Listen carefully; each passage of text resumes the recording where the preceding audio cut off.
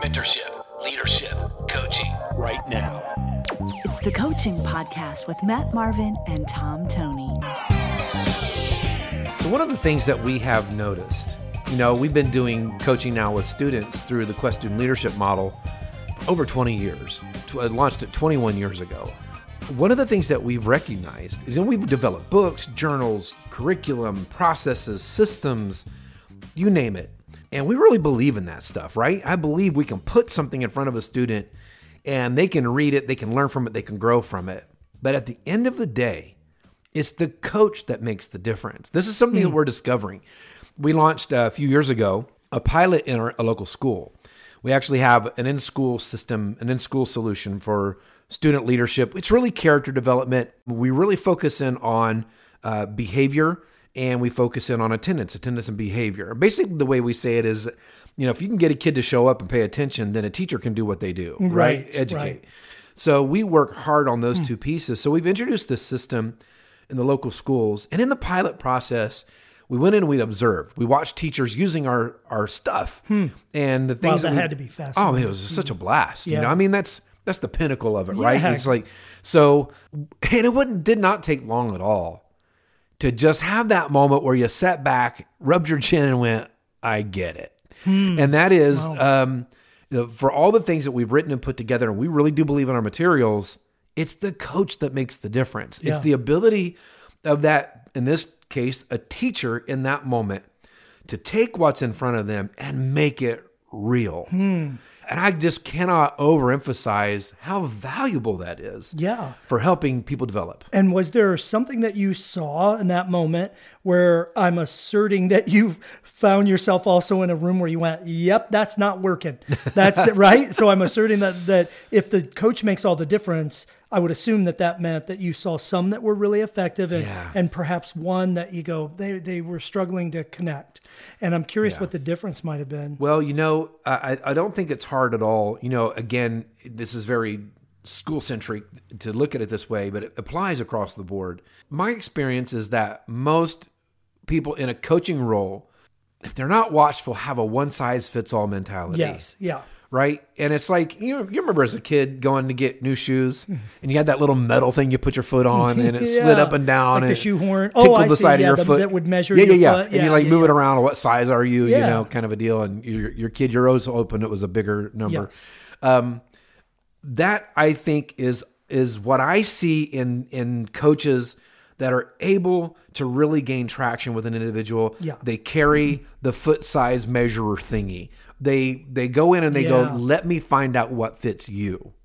Yeah. So yes, they know the curriculum. Yes, they know the principles. Yes, they know the topics, but they are not at all stuck to it has to be this way, this size, and you just got to cram your foot in there. Right. It's like they're making it fit.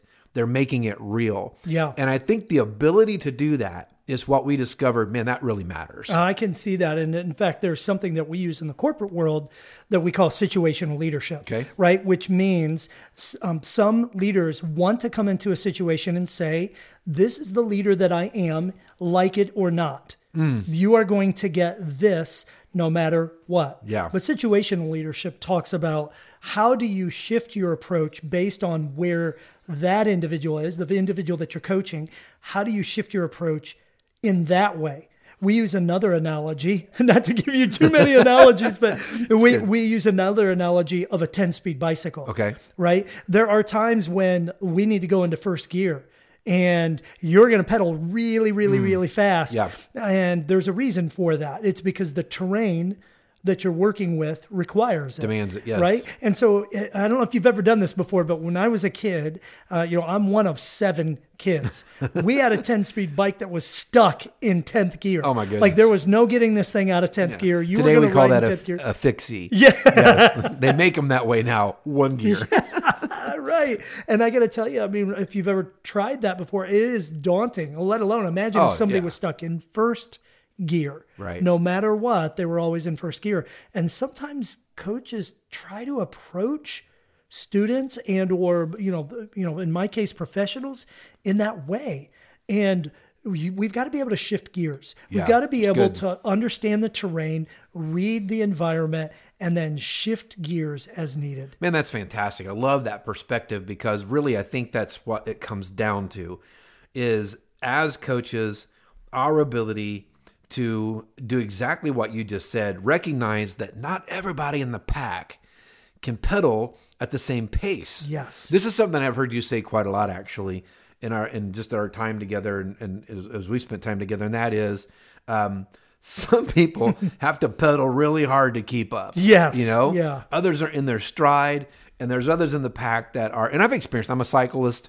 I've definitely experienced that. I've been left in the dust before by people I thought I could keep up with. I couldn't keep up. I'll never forget, I was riding across Ohio with a group of people.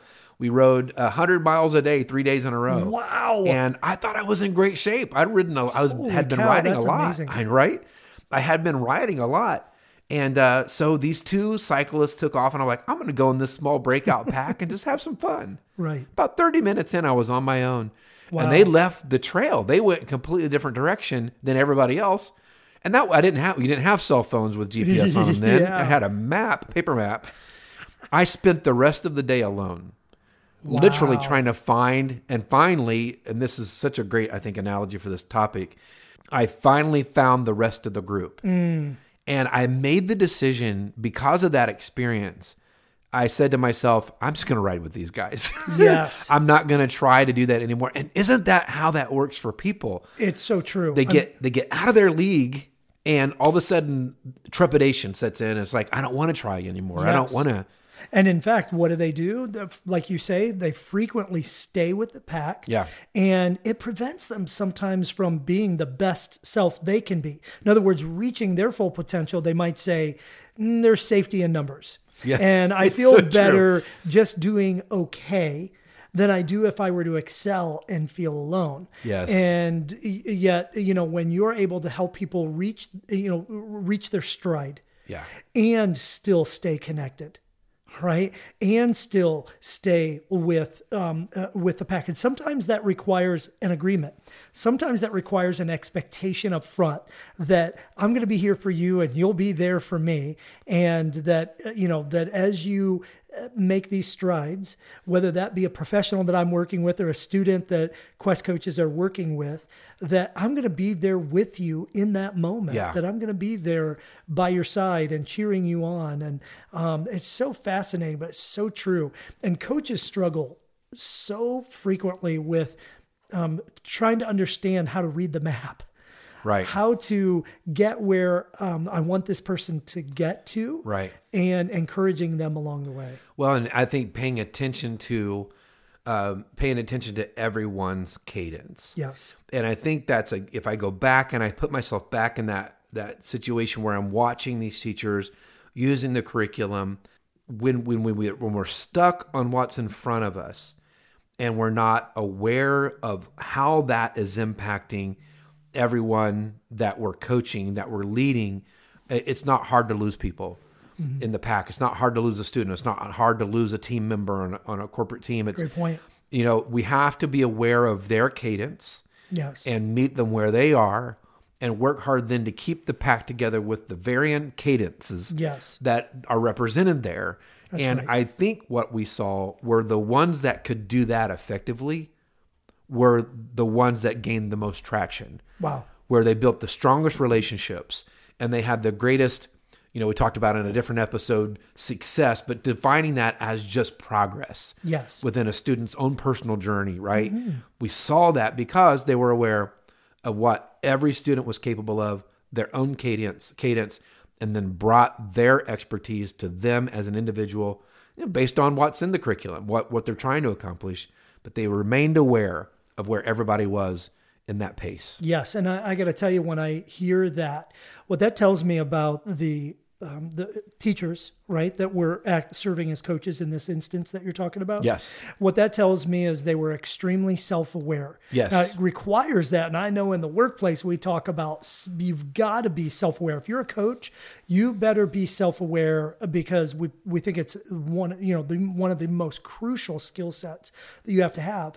And sometimes when people approach coaching from the place of, this is how I coach, it's worked before, Therefore, I just use it Right. One size everywhere I fits go. all. Yeah. That's right. It's kind of Yeah. the old adage One that gear. if you give a 2-year-old a hammer, it's amazing how everything suddenly looks like a nail. Yes, right, You know, yes. and if that's my only approach, if I only have one gear Yeah. on my 10-speed Right. bike, that I'm going to just use it no matter where I go.